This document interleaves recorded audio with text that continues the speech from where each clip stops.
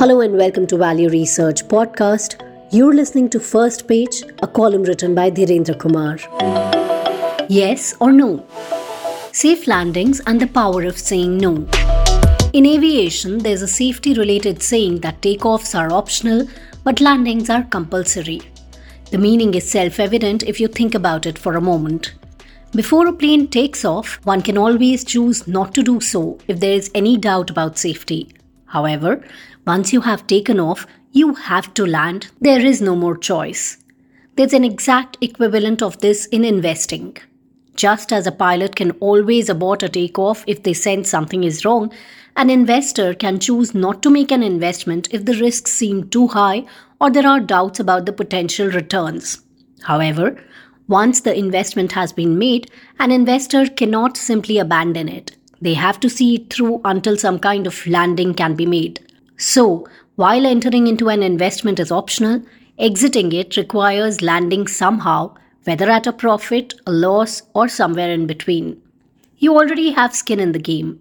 If you ignore the stocks that you own, you could make money, or you could lose it. It's not an option. The strange thing is that in practice, more people seem obsessed with what to buy next instead of worrying about whether to continue holding what they have. This sounds like an approach that is safety first in a very determined manner, and it is. It also goes against the basic instinct of many investors. It goes against the kind of psychological makeup that leads people to become equity investors in the first place. They're inherently optimists. You might think that equity investing makes people optimistic, but that's not true. The cause and effect are the other way around.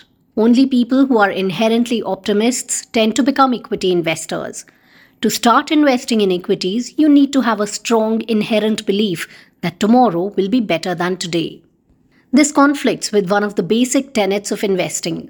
Avoiding mistakes is far more important than making brilliant choices. Guided by their inherent optimism, too many investors become fixated on unearthing the best performing investment when picking stocks or other assets. This mindset pushes them towards constantly switching between ideas, hoping to land on an investment just as it takes off. The list of reasons anyone might invest in a stock is obvious, like management quality, profitability, growth, valuation, etc. However, investors forget that these should initially be used not as indicators of whether a stock should be invested in, but whether it is to be avoided. That's not the same thing.